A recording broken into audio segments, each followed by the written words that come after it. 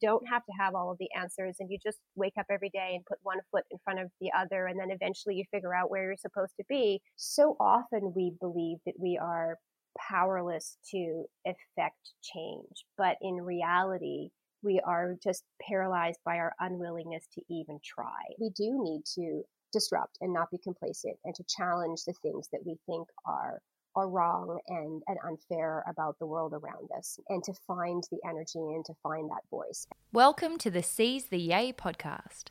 Busy and happy are not the same thing. We too rarely question what makes the heart sing. We work, then we rest, but rarely we play, and often don't realise there's more than one way.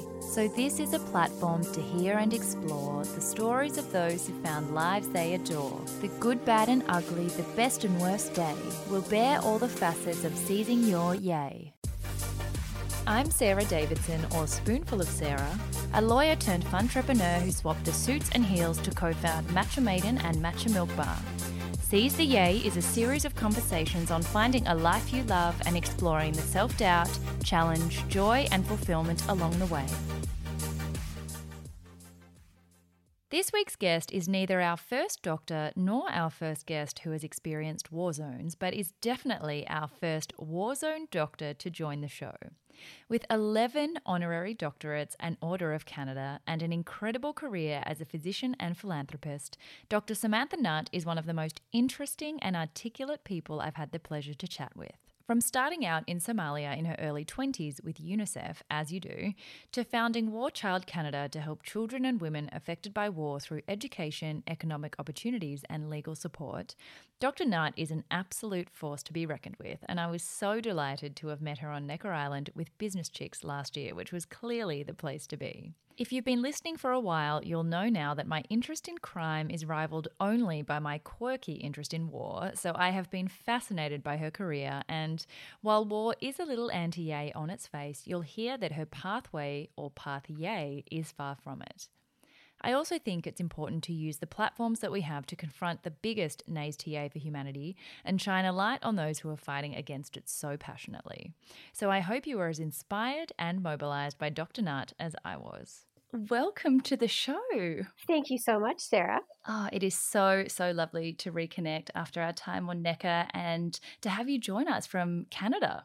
I'm totally honored, and I just have so much admiration and respect for you and what you do, and I feel really privileged to have been asked, to be honest. Oh my gosh, that's such a huge compliment to me because the feelings are completely mutual. Before we kick off, the first question that I start every episode with is by asking people what the most down-to-earth thing is about them and cut through the often glossy surface that I think our digital identities can create. But for you, that's a much easier thing, I think, than it is for most people. I mean, I literally just asked, how was Christmas? How was New Year's? What were you doing? And you were in Iraq. So That's true. I was in Iraq. War Child has some big programming in Iraq, working with refugees and internally displaced people. So I was just looking at some of the new arrivals as a result of what was happening on the border between Syria and Turkey. A lot of Kurdish refugees coming across and trying to figure out what we could do there. But yeah, I think pretty much for me, even in terms of my digital footprint, what you see is what you get. There are no illusions or pretensions going on there. I mean, we talk about, exposing the real relatable stuff behind the scenes, but that kind of is you. You just kind of walk around embodying that all the time anyway. Well, I hope so. I mean, look, I'm short and sort of scrawny, and I have a ridiculous last name, which is Nutt. And so I long ago shed any kind of pretensions about always being taken seriously, or I think it's because of who I am. I've had to really try to sort of assert myself in order to be taken seriously, and that's just something that so for me, there's whatever I'm doing, I try to always keep it real and try to be exactly true to who I am. Well, you have done such an incredible job of asserting yourself and being taken seriously. I mean, I wasn't going to ask this until later down the track, but 11 honorary doctorates. I mean, that's being taken pretty seriously. You guys are getting a picture of the incredible woman that we have on the show today. It's funny. A friend of mine here in Canada, his name is Stephen Lewis. He's a great humanitarian. He refers to that as titular self-aggrandizement. So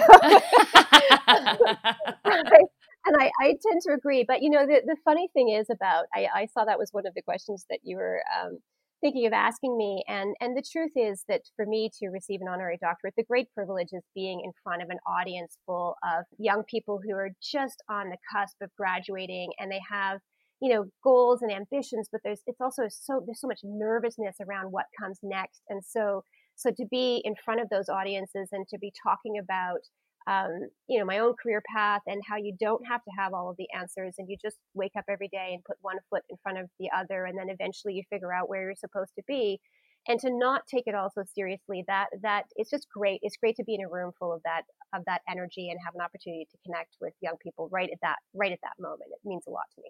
Oh, well, that's exactly the embodiment of everything that this podcast is about, is the idea that direction isn't something that you necessarily wake up with, and that it unravels step by step. And sometimes all you can do is just bide your time and trust the process and explore all parts of yourself. And you've done such an incredible job of doing that, which leads really nicely into the first section, which is your way TA, which is just how you got to where you are. So let's go back to the very beginning and tell us about young Samantha. So born in Toronto, but from a very early age, experienced different areas, spent, your first 6 years in Durban in South Africa, and then moved to Brazil for a little while. Yep, that's right. Yep, I did. And then came back to Toronto. And then after that, I was in Brazil for a period of time when I was a teenager for just under a year.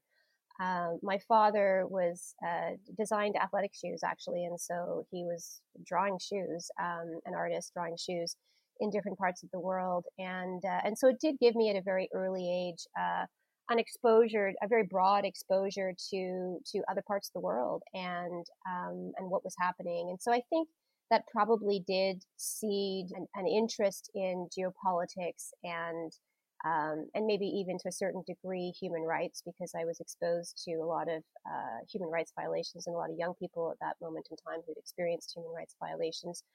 But the truth is, and I mentioned this at the front end,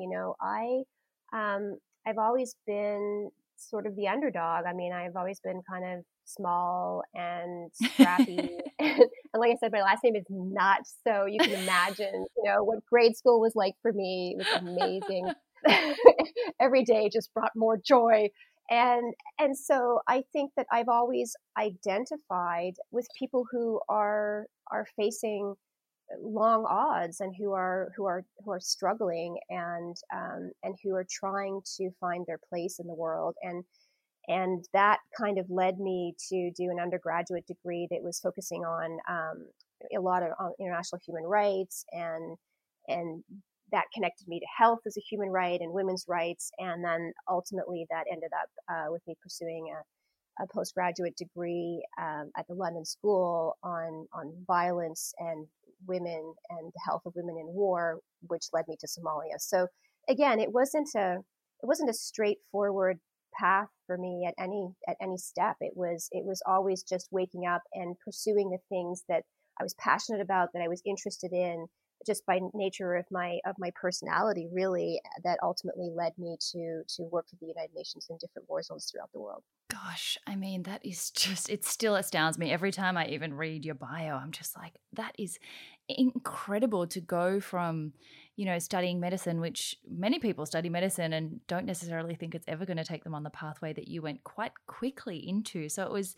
your early 20s when you headed to Somalia. Had you graduated, were you already a graduate? Had you done your residency? Like, how did that all unravel? Yeah, so I had actually finished medical school, and like I said, I was really interested in this sort of intersection between health and human rights. And without getting too technical, my residency, my specialization was in public health. So it was really looking at, well, why is it that some populations have really poor health outcomes, and how do we improve those, and what are the kinds of interventions that will have the greatest impact on the greatest number of people? So it's things like vaccination programs, it's infectious disease control, it's epidemiology, it's it's all of these things coming together that determine how communities thrive and whether they thrive, right? And so for me, after medical school, I ended up at the London School. I was doing my master's degree in public health in developing countries, and then that was when I was recruited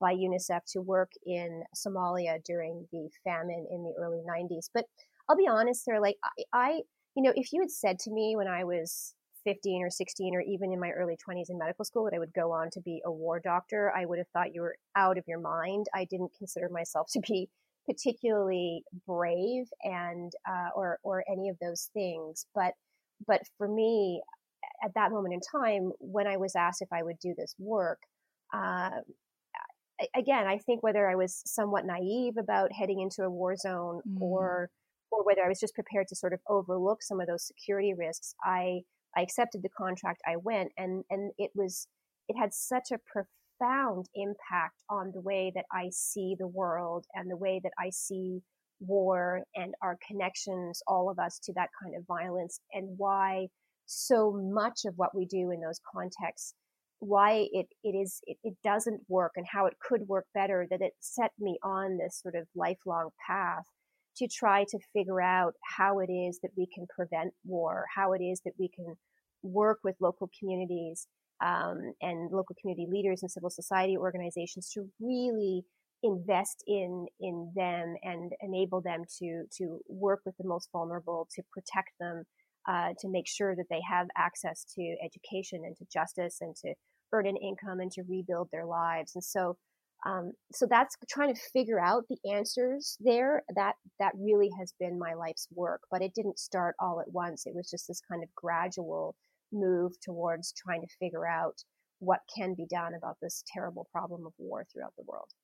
Gosh, it's so fascinating as well that, I think there are a lot of people out there who set out from a very young age to be humanitarians and to get into these war zones and to go and, work in the field or join the UN. And I think it's so interesting that you took an initial step, pursuing medicine and then going off to the London School and doing, hygiene and tropical medicine. And if you look at kind of where you ended up now, which is still in hospital at Women's College Hospital Toronto, doing specialization in women's health, you wouldn't think that there was 16 years in war zones in between that. That had all been because someone asked you, that you hadn't necessarily been aiming for that the whole time, and then it's ended up being something that you've become world renowned for your work in those areas. It's incredible. well, thank you. And I think the truth is that for me, as I was doing my training in public health, which was 5 years, and then went on to be on staff, as you mentioned, at Women's College Hospital, and then founded War Child Canada in the USA, Canada in 99, and the USA more recently. I have always gone in and out of war zones through that process, but I really, the work that I really enjoy in terms of Women's College is it's also nice, as much as I'm dealing with some of these really big issues and seemingly intractable issues of violence and health, it's also really nice to be in front of people and to have that one-on-one time and to be able to help them through difficult moments in their lives, and also to be able to fix things, right? Like when I'm dealing with the issue of war and some of War Child's work, it takes a long time to see change. But if somebody comes into my clinic at Women's College and they have an ear infection, I sit there and go, hey, I can do something about that. And so, I can fix that for you. I can fix your urinary tract infection right now.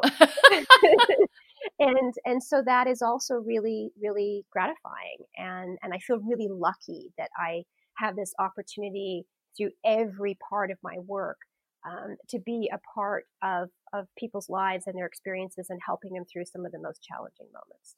I think that's something really, really important to explore a little bit later on in the section about, the challenges that you face, is that gentle boundary between, people who do work out in war zones and then come back to normality, and how you find a balance and then can appreciate just the simple things of being able to just be a doctor in a normal hospital and solve smaller scale problems that aren't, out changing the entire world at once.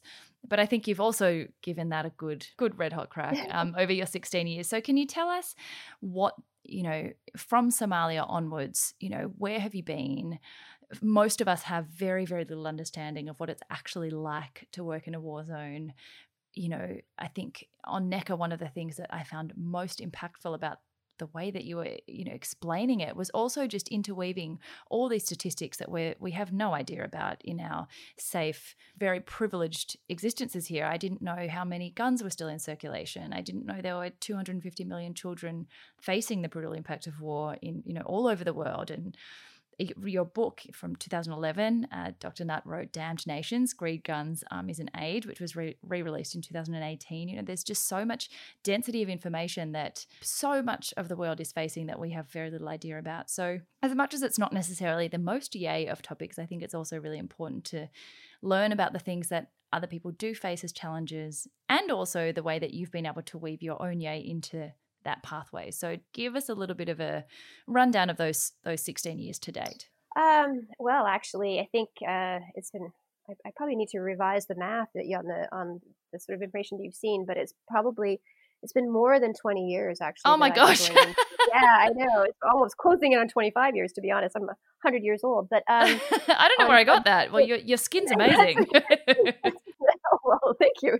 I'll take that as a compliment. The reality is that, look, I mean, it would be easier for me to tell you which war zones I haven't gone into at this point in time, but I've been, I've been traveling in and out of different war-torn regions, setting up programs and working for War Child or for other humanitarian agencies for a very long time, but especially in Africa and the Middle East and also in Afghanistan.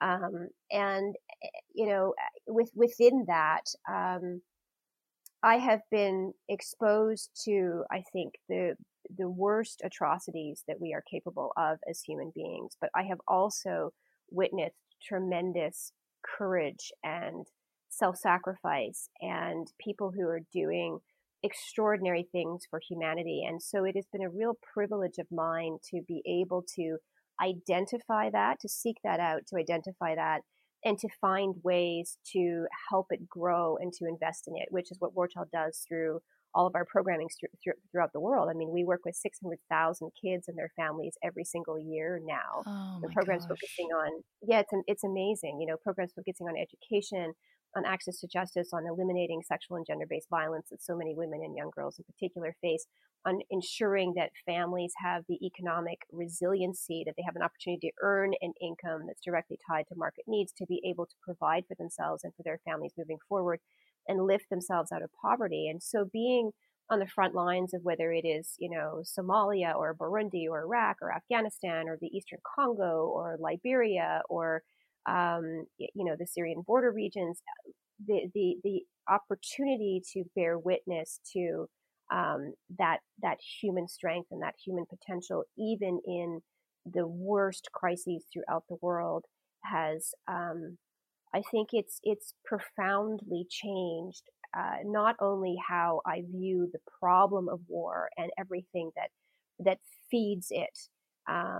But it has also changed how I feel we need to respond to it and what works and how we can really, all of us collectively, have an impact by investing in that strength and investing in that resiliency.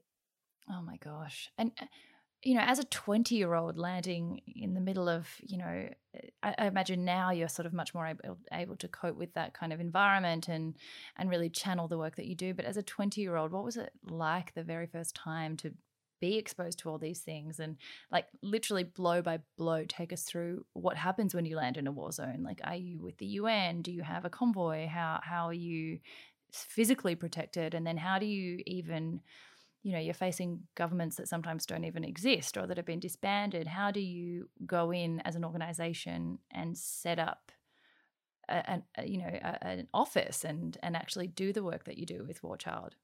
Well, sometimes it's challenging. Often if we're at the front end of an assessment, for example, when we go in, it's just me, or it's me and one of our staff people, or it's, a couple of our staff people that are doing that legwork.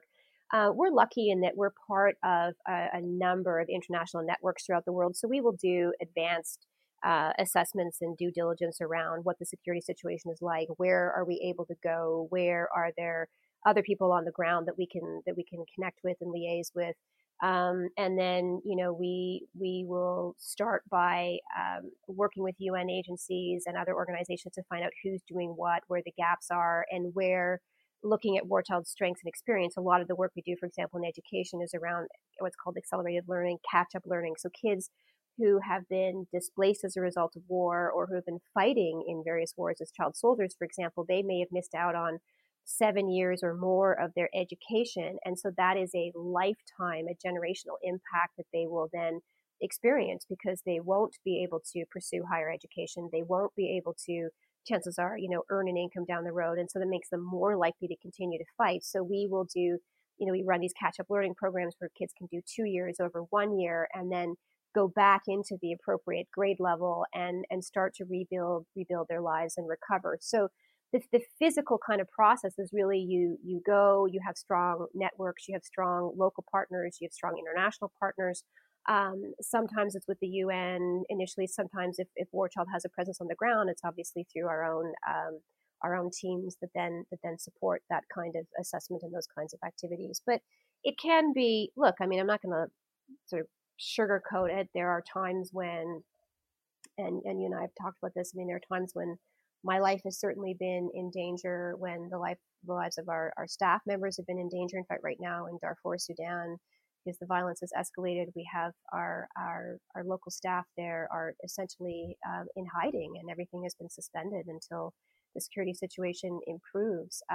So it comes with some risks, but we take our security very seriously, and the more information that you can get and the smarter you can be about it, the more likely you are to stay safe. But we're also not journalists, right? We're not careening towards the front lines, right? We're looking Yeah. for those places where it would make sense for us to begin programming. Yeah. So when did you decide, having gone in initially with UNICEF, when did you decide to found War Child and set it up as something, an independent organization with an independent mission statement? Explain the work that you do with that and how that has unraveled as its own organization. Yeah, so we started War Child Canada in 1999 and also War Child US several years later, but we are part of an international federation now called War Child International, which includes offices in Holland and other parts of the world. I had spent several years going in and out of different war-torn regions while I was finishing my residency, mostly with UN organizations and a few other sort of academic groups and international agencies, and really began to see that while we were often, as humanitarian actors, doing a good job of addressing the short-term needs in those environments, so food and water and shelter and blankets, often what was happening is that we would arrive, we would be setting up these parallel infrastructures that would be responsible for everything from health to education to social welfare programs. And then when the next crisis hit and public attention began to diminish, and then with the decline in public attention, the funding used to then dry up, right? And so people began to scale back their activities. And yet what we had created were often models of dependency. People had become very dependent on these external organizations providing all of these services to them. And often it was at the expense of those who existed on the ground, who had tremendous capacity, who knew the area much better than we ever could, who spoke the language, who understood the culture, and who understood what was going to be required to really rebuild and ensure that that children and vulnerable groups were really properly taken care of. And so after 5 years of going in and out of different war zones with different UN groups and others, I started to think about, well, how can we build better aid organizations? How can we actually address some of these long-term gaps and needs that exist, these kind of structural, we call structural challenges, again, around education, around human rights, around women's rights? How do we actually build local capacity and invest in them and strengthen those civil society organizations instead of exporting all of this or importing to these war zones all of this talent that's then very, very volatile and unpredictable. And that's why for us, I mean, we have 600 staff throughout the world, 98% of whom are local. They come from war zones. They're designing our programs. They're running our programs. They're leading the charge within their communities to say, this is what we want. This is what we need. And we're facilitating, promoting that kind of generational change. So I didn't arrive at, well, let's just go ahead and start another international organization and it's going to do this. It really came from, in some respects, a place of frustration, of seeing all of the missed opportunities, and the mistakes that were consistently being made, and wanting to build something that was actually a smarter, better humanitarian organization that would disrupt some of the prevailing models of humanitarian aid, if that makes sense. Yeah, absolutely. I think it's just, I mean, we've not even done 1% of the work that you've done, but even in field expeditions to Africa, you see there's such a subtle and difficult challenge of providing aid and educating and assisting people, but not creating that dependency, and also working with what's existing there, but disrupting what isn't working there. And it's a very difficult world that I think people who don't work in it don't really understand, that you can't just kind of throw things at a problem. It's structural. It has to be sustainable. The change has to be able to outlast you being there. And you almost want to build something that makes you redundant eventually. Well, that's exactly right. That's exactly right. And unfortunately, though, a lot of what we give to in on our side of the world, a lot of what we give to, we like quick fixes. We want quick fixes. We want easy solutions. And it's by constantly pursuing those quick fixes and easy solutions that we're missing, in fact, the most obvious, accessible, easy ways that we could make the biggest difference. And often that comes down to education and the creation of opportunity and the protection of human rights. So, yeah. And something that I find so interesting, which we haven't really encountered in this context in any episode so far, is the metrics that people use for success in their own personal journey. And you mentioned a couple of times now that, the quick fix isn't something that you're able to get necessarily in this kind of humanitarian work. If anything, people spend their whole lifetimes getting, 1% of the change that they would ideally like to make. And it can be very difficult when you have a career that doesn't have metrics or clear milestones that are showing you that what you're doing and pouring your whole life into is actually making the difference that you want it to. So your work has obviously been globally recognized for the things that you do. And I could list, Order of Canada, Order of Ontario, Queen Elizabeth Diamond Jubilee Medal, like you're one of Canada's 25 most influential figures. There's just so many accolades that I'm sure are wonderful to be recognized, but not the legacy and the goals that you're aiming for. How do you measure that success? How do you work against not having those metrics and feel fulfilled in the things you do? You know what I mean? Like, I think it's really hard when there's no financial metric. Impact is very difficult to measure. How do you get that feeling of fulfillment? I mean, at least in terms of War Child's work, we do measure and we do monitor, and so we do know that what we're doing is working. So, for example, through some of our accelerated learning programs in Eastern Congo that we do, we have a radio-based learning program that we pipe into smaller remote areas where there's a high rate of sexual violence and where girls are being held back from going to school because their families are so afraid that they can't, that if they walk the short distance to go to school, that they'll be attacked. And in some cases, they're even forcing these girls into early child marriages. And so we pioneered this program where through radio, we would have the curriculum actually would get to the girls. They could listen to the lessons. We had teaching assistants that were deployed to these villages because it's a lot more cost effective and accessible than building schools, for example.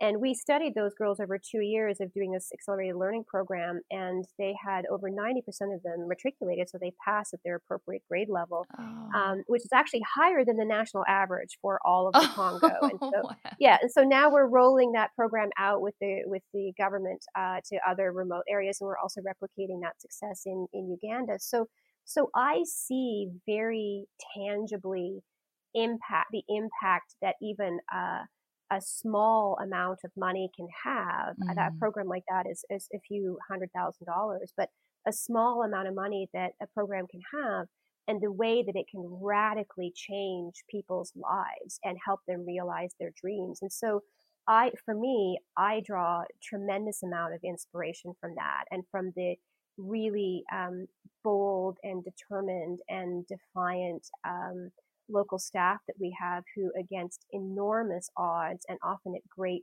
personal risk, are going into some of the hardest hit areas of the world and doing amazing things for other human beings and for their communities. So I feel very, very privileged, and that to me is ultimately why I do what I do, and the recognition, the accolades, and those things are really nice, but I don't seek those, and I don't while they do legitimize, I think, our our efforts and our approaches, and I appreciate them for that reason. That's not why I get out of bed. I mean, I Mm. get out of bed every day because, for better or for worse, I have lived with war, and I have seen its catastrophic impact, and I understand um, what that means in terms of people's lives. And I have lost dear friends to war. My own life has been threatened in these environments on multiple occasions.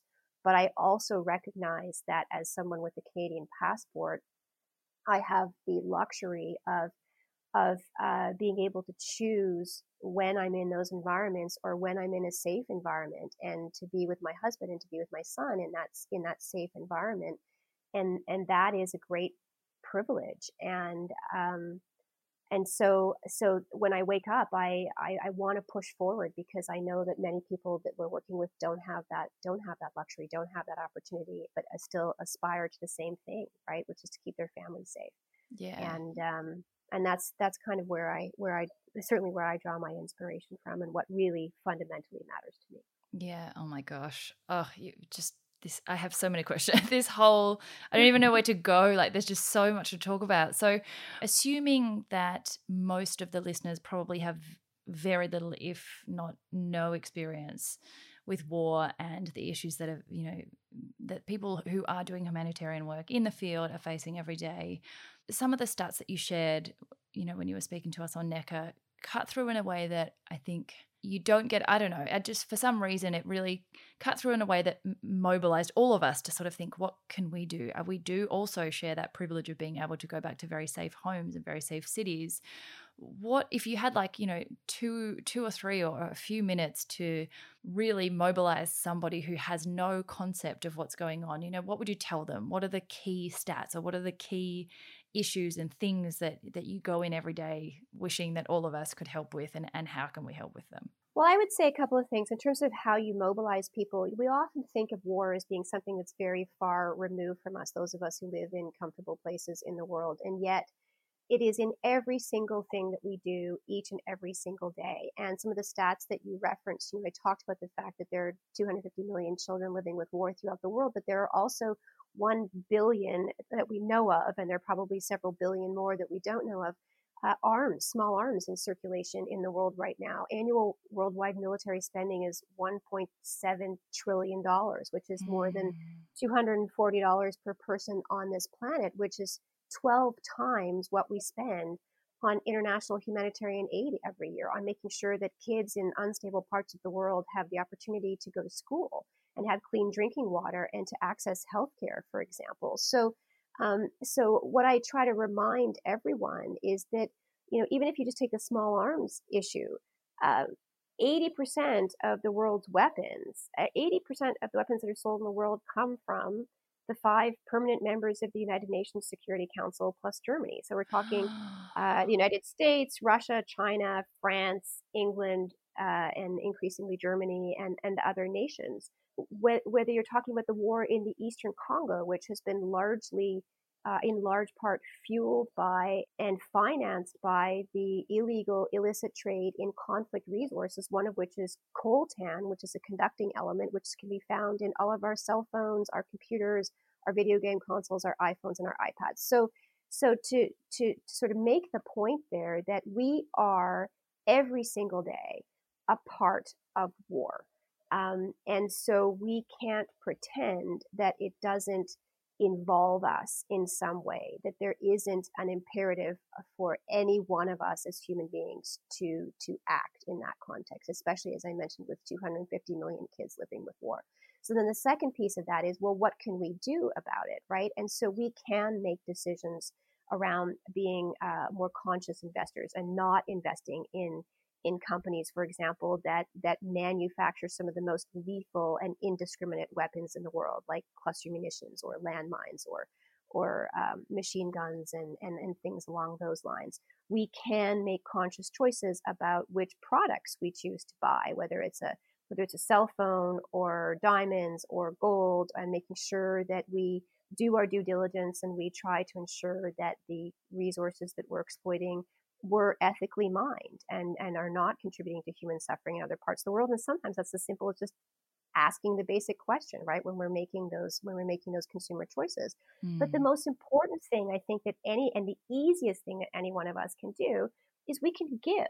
And it doesn't have to be a large amount of money. And what I say all the time is that how you give is even more important than how much you give. Some of the issues that you and I have talked about over the last 40 minutes that we've had this conversation, issues of education, of the sort of structural challenges of human rights, of protecting children, they take time. And so a small amount of money, for example, on a monthly basis, which allows organizations, whether it's War Child or any humanitarian organization, to properly plan over the long term, to be in the places where it's most needed and to not be constantly driven by the media cycle of what's in the news and what people are giving to now.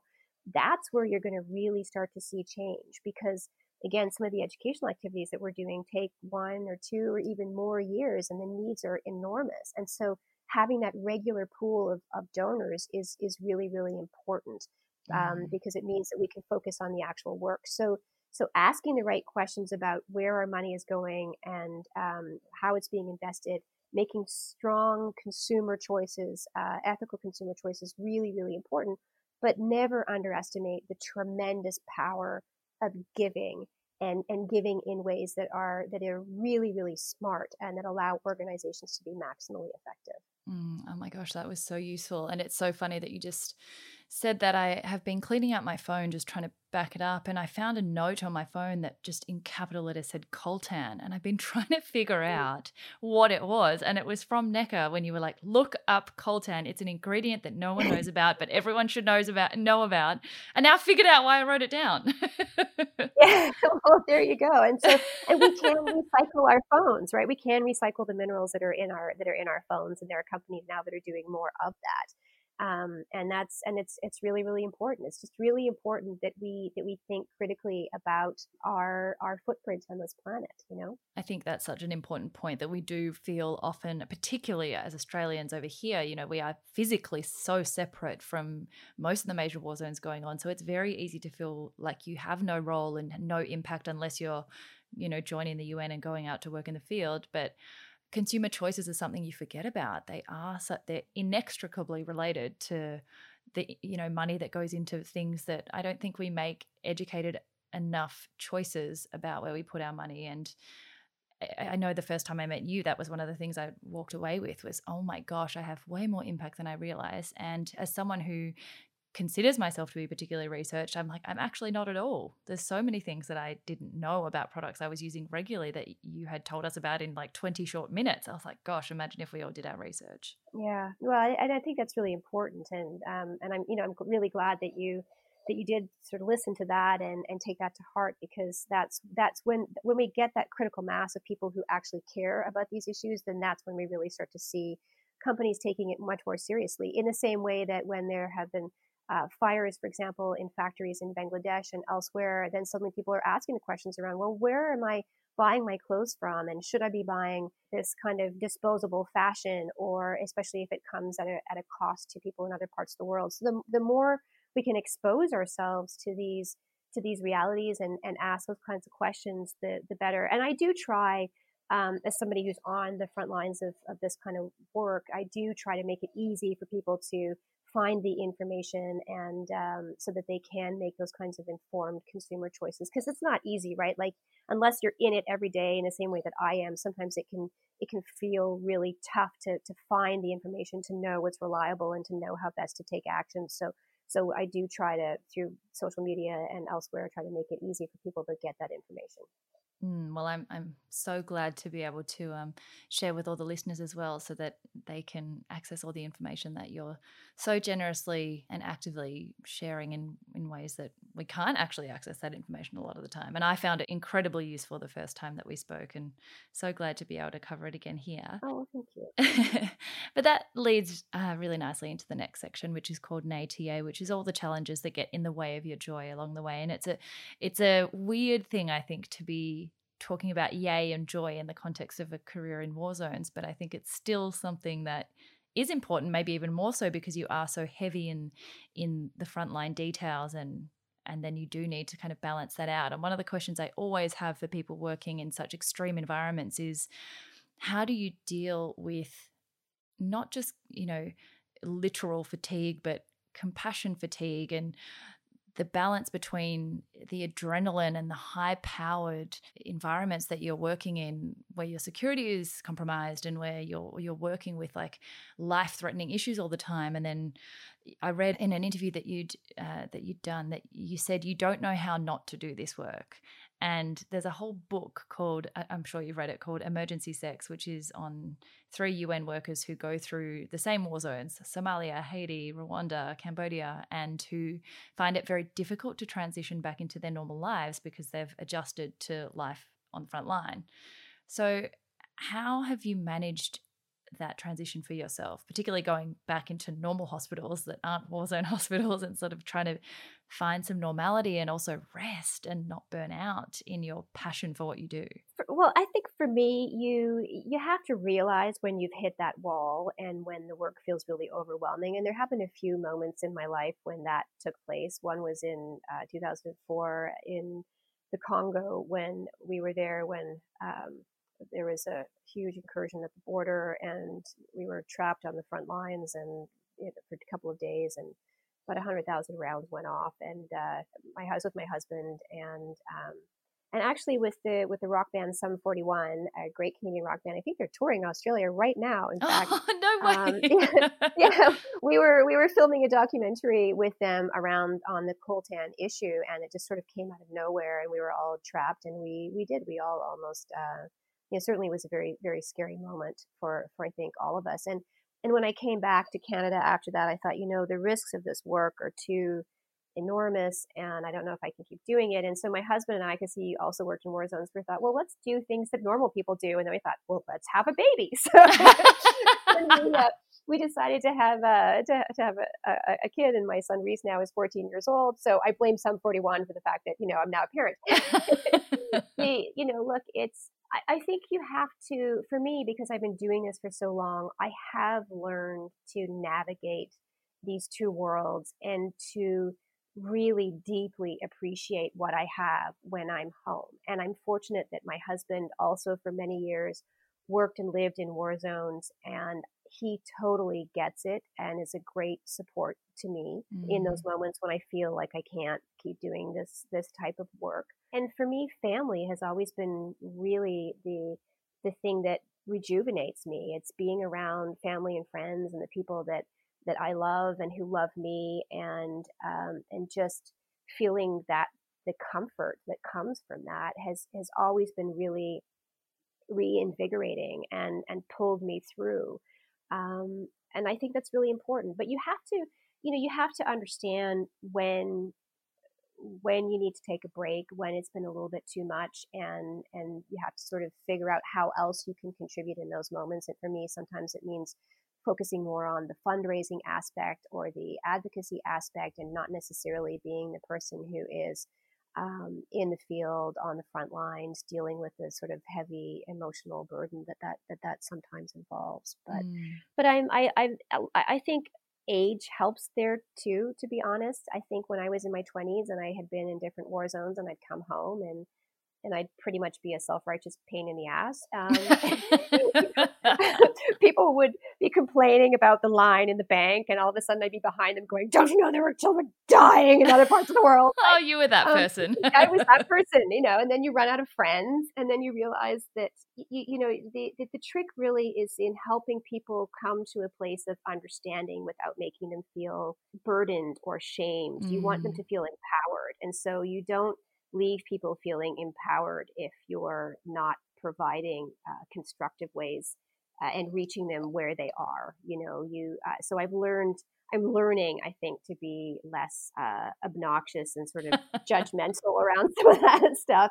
And I've just really learned to be grateful. Yeah. Now I can be in beautiful environments and peaceful environments and not feel angry because not everybody has that, but just be deeply appreciative for the opportunity. Yeah, gosh, I sometimes reflect on that feeling even in my own work that, it's never enough. And when you're passionate about what you do, you don't want to stop. And it seems trivial in the face of the work that you actually do. And you're feeling that it's never enough and that you want to keep giving and that you're passionate about what you do. But to know that you have been able to find a way to protect your health and well-being and not burning out in that environment means that the rest of us can definitely aspire to doing the same in our own jobs. Well, we all face that, right? It's just that mine might seem a little more acute because I am dealing with war zones, but it doesn't matter what your business is. It doesn't matter what kind of organization you're leading or what your goals and ambitions are, or if you're an academic and you're toiling away on your PhD.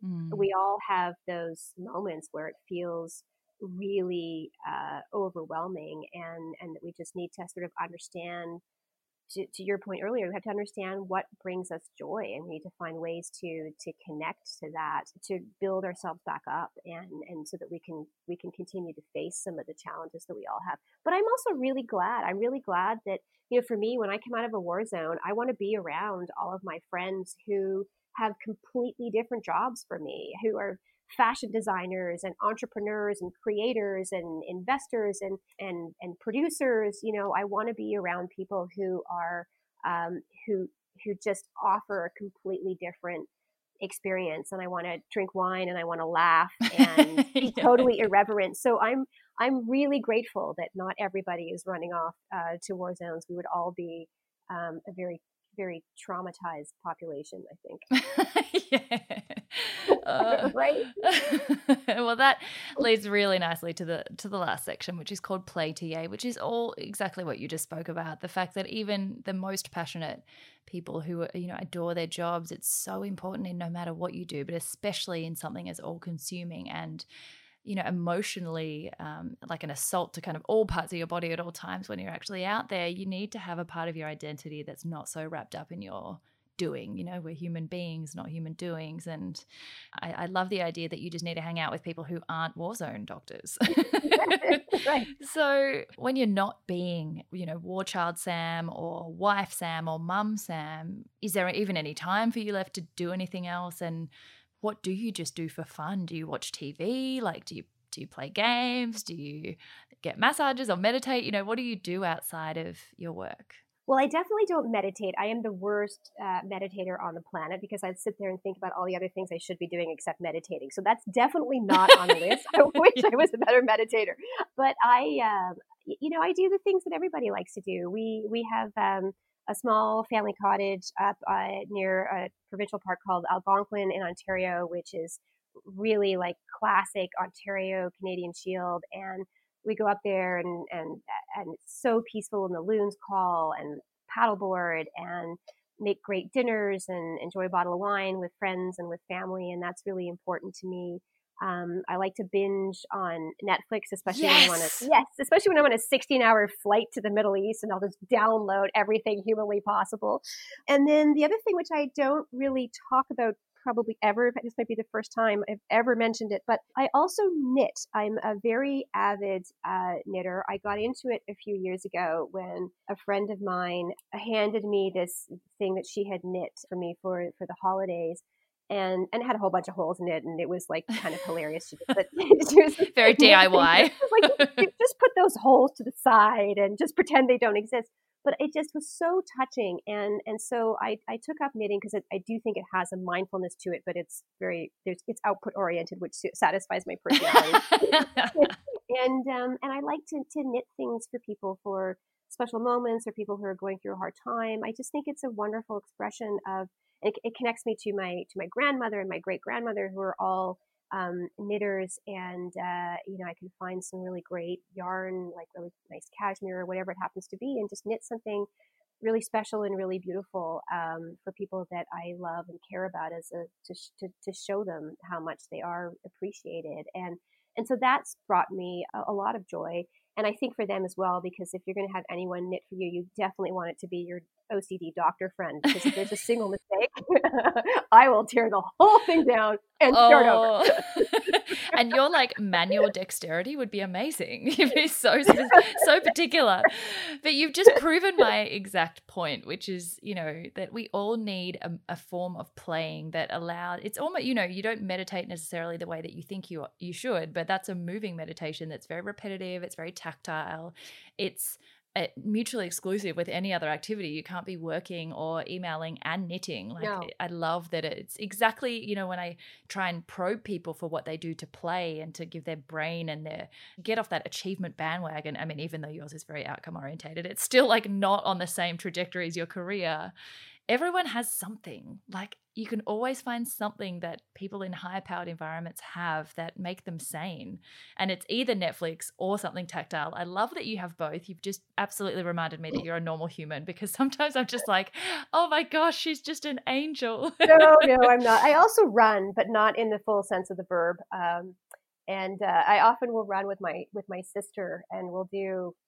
I'll run sort of 4 times a week, and usually we'll do. Oh, that's heaps. Well, I mean, I do anywhere from kind of 5 or 6 kilometers to 8 kilometers, but most of the time when I'm running with my sister, just to sort of put your mind at ease, she's ahead of me by about 3 blocks, and she'll be yelling back to me, and she'll say, "Come on, Blobby, hurry up!"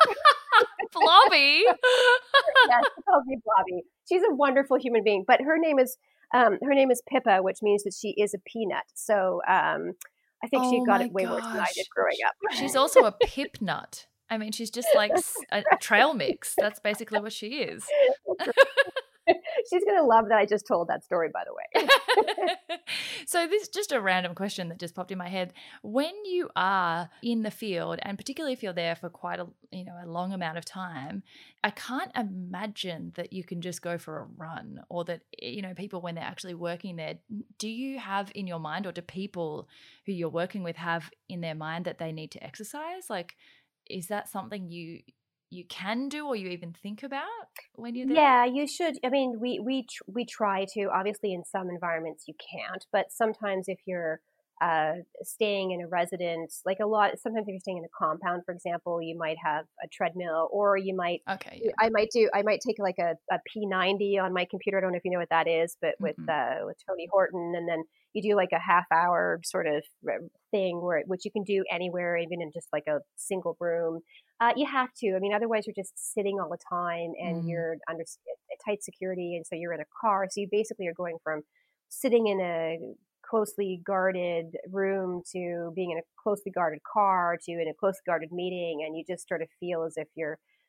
It's not good for your mental health. You have to move and get some kind of exercise, and I think I certainly try to do that, and most of the people who are in our programs do try to do that as well. Yeah, I always just wonder, like, does it completely go out of your mind, or do you find a way, to still do that? And the other random question I had that just popped up is, in your Netflix binging periods, is there a show or a movie that you've come across that is the most accurate in terms of depicting your experience in war zones? Or are they all just like, no, that's not even 1% what it's like?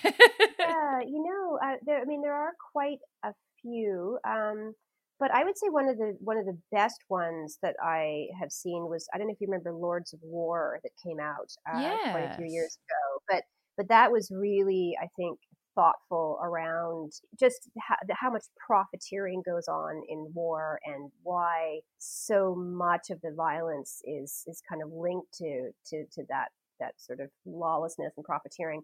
So that was a very, very good one, and I'm sure there are others. I'm just not they're not popping into my head at this particular moment. There was another one that involved some journalists a few years ago, and it has Sarajevo in the title. I'd have to look it up for you. But Farewell, Sarajevo. Or that one was also very, very good, and definitely worth watching. But then there are other movies too that are just poignant, and I think capture the beauty, right, and the tragedy. So, for example, The Kite Runner, which was a phenomenal book, and then also a really powerful, I think, movie about a young boy living with conflict and what was going on in his country. So there's no shortage of important things to watch when it comes to even modern conflict. Obviously, there are a lot of First World War and Second World War movies that exist out there, but there are even Hotel Rwanda is another really, I think, important one that came out.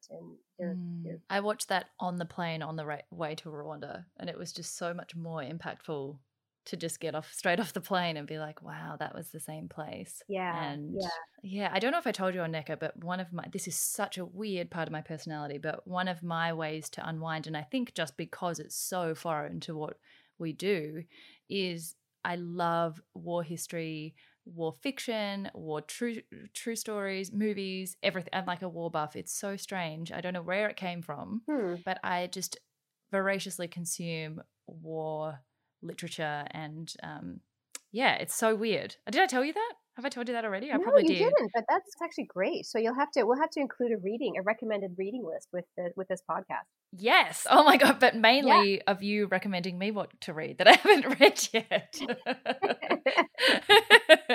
Yeah, I find it fascinating. And like a couple of my grandparents and great uncles and stuff were in the world wars, and we still have their war diaries. And I find that stuff just so interesting. And yeah, I don't know why, but it's something that I don't know that it relaxes me, but I just find it really consumes me. Like I really enjoy just learning about the human capacity for violence, but also for compassion. And I don't know, it just brings out all the different parts of human interest in a very acute way. I think maybe that's why I'm so fascinated.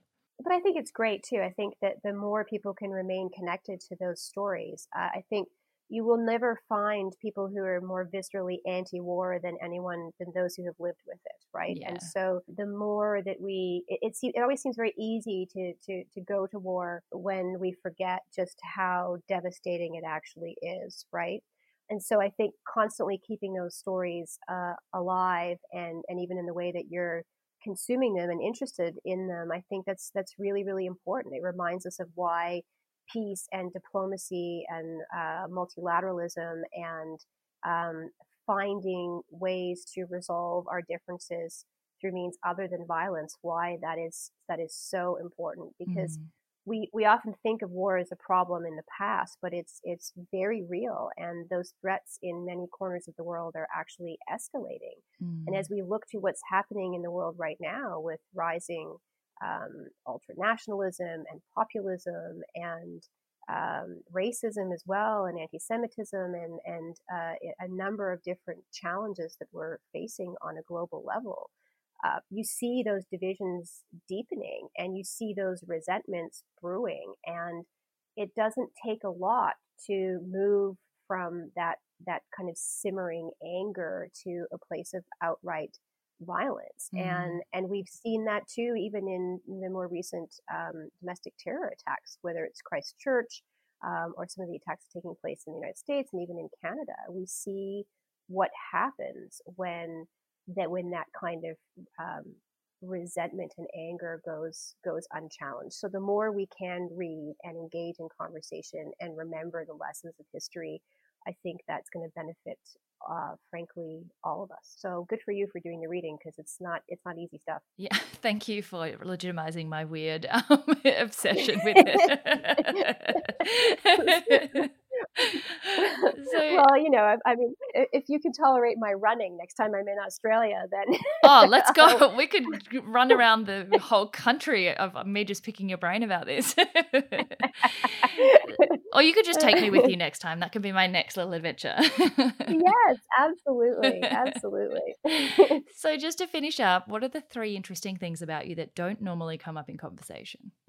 One, I guess, would be people always assume that I'm very dark and somber and serious all the time. And I think people who know me, the first thing they'll say that surprises them about me is my sense of humor. A lot of people who know me very well will say that if I ever decide to give up the war business, I should probably go into comedy. I don't know if that's true, but I think it definitely helps with some of the harder, darker things that we deal with to have a sense of humor and to keep it kind of grounded as well, right? You have to laugh. So absolutely. I'm glad that you do still that have a would be laugh. one thing.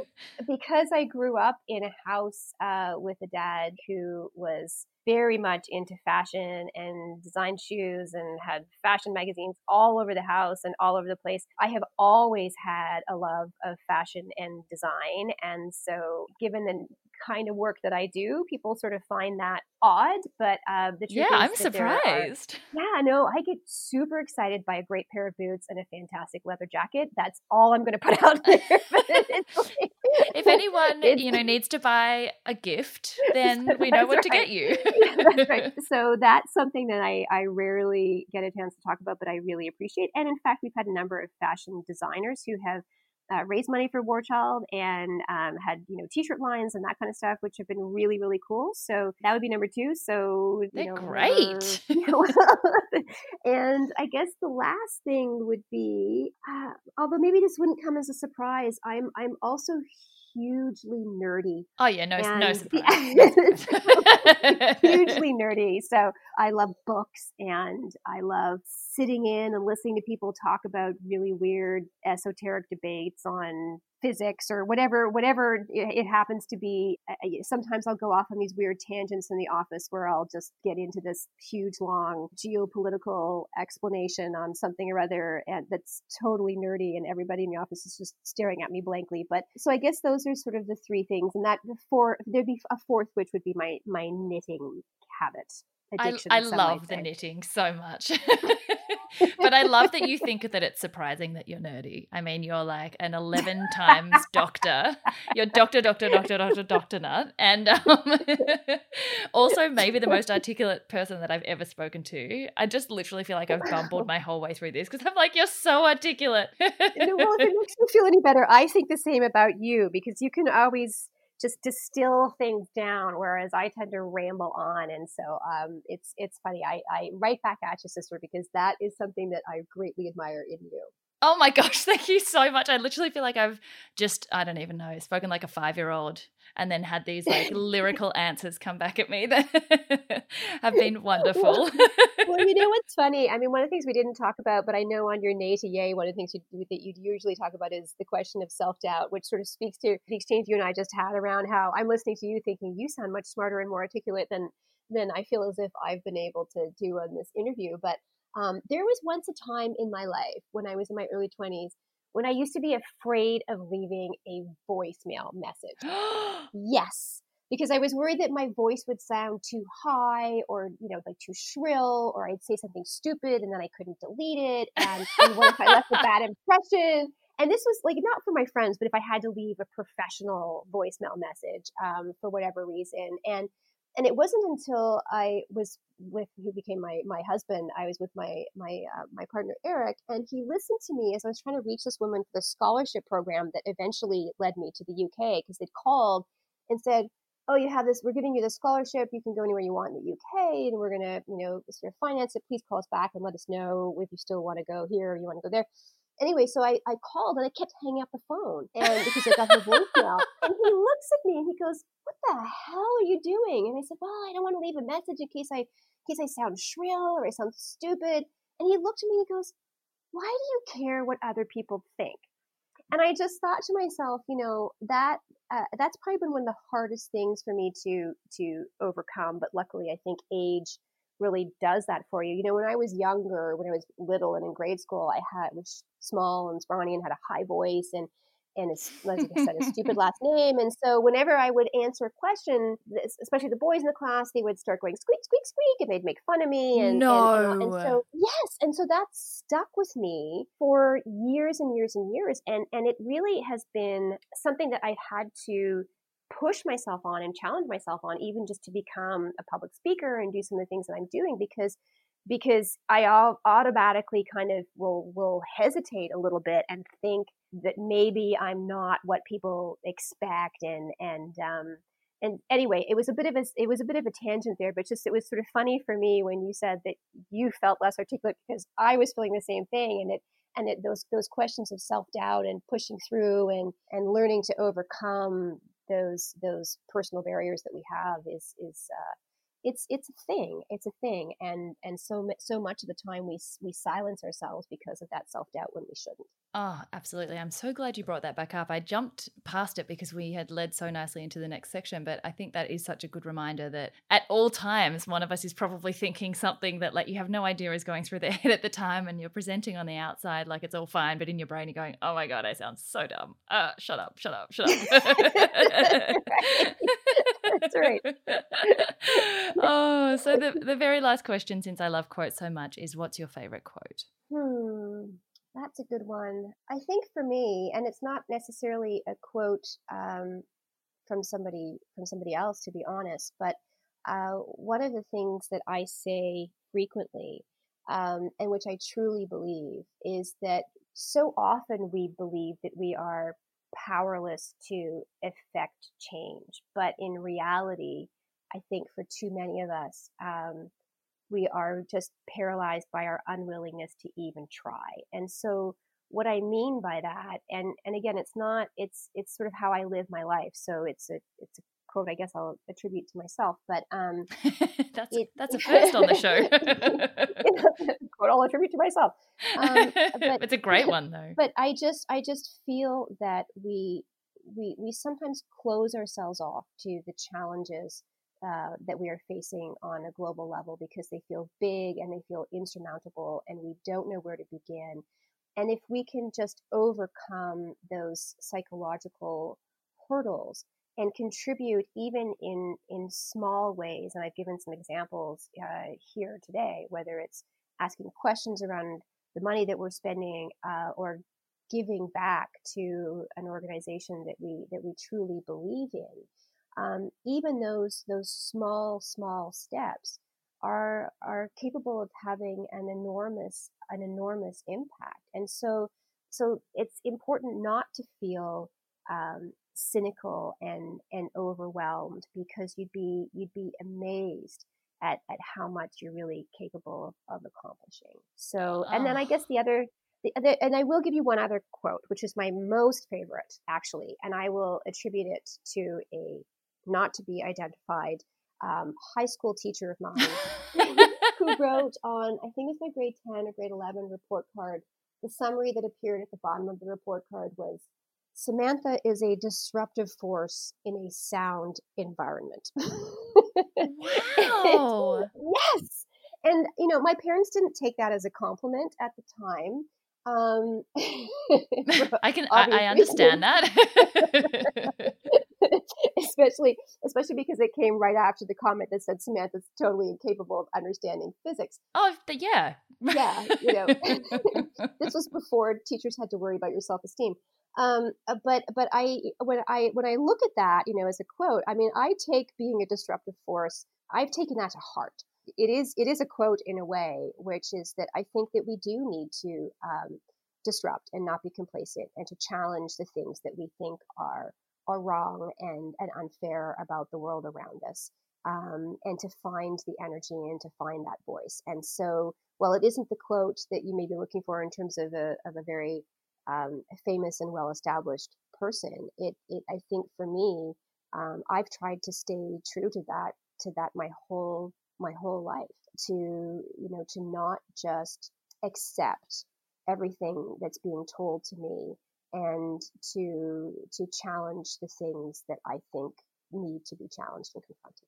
Oh my gosh. Well, you are such an inspiration to me, and I'm sure to so many others, to do just that and to go after the things you're passionate about, even if they are disruptive and not necessarily what the rest of us are brave enough to do. So thank you so much for joining and sharing. This was so delightful. Well, thank you, Sarah. And it's been so great to speak with you and to reconnect. And I hope I will make it to Australia someday, and we'll be able to sit go down for that and have run. Wine or several, or I was thinking more wine. But if you want, no, I know that's easy. I'm good with that. We can watch war movies together. You can tell me what's accurate. And drink some wine and braid each other's hair. Whatever you want to do is perfect. And pillow fights, obviously, because, that's intellectual. Yes, That's right.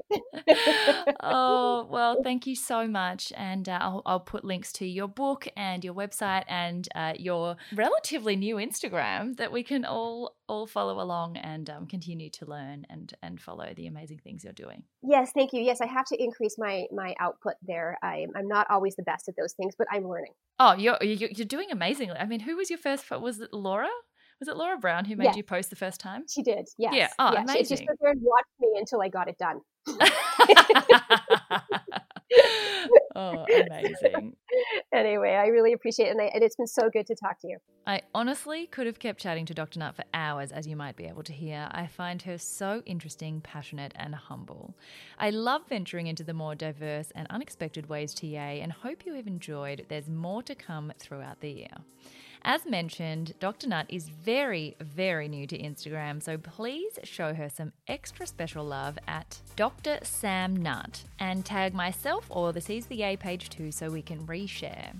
If you have a moment, I'd be so grateful if you could hit subscribe, leave a review, or tell a friend about the show to keep the Yayborhood growing and keep these chats coming to your ears.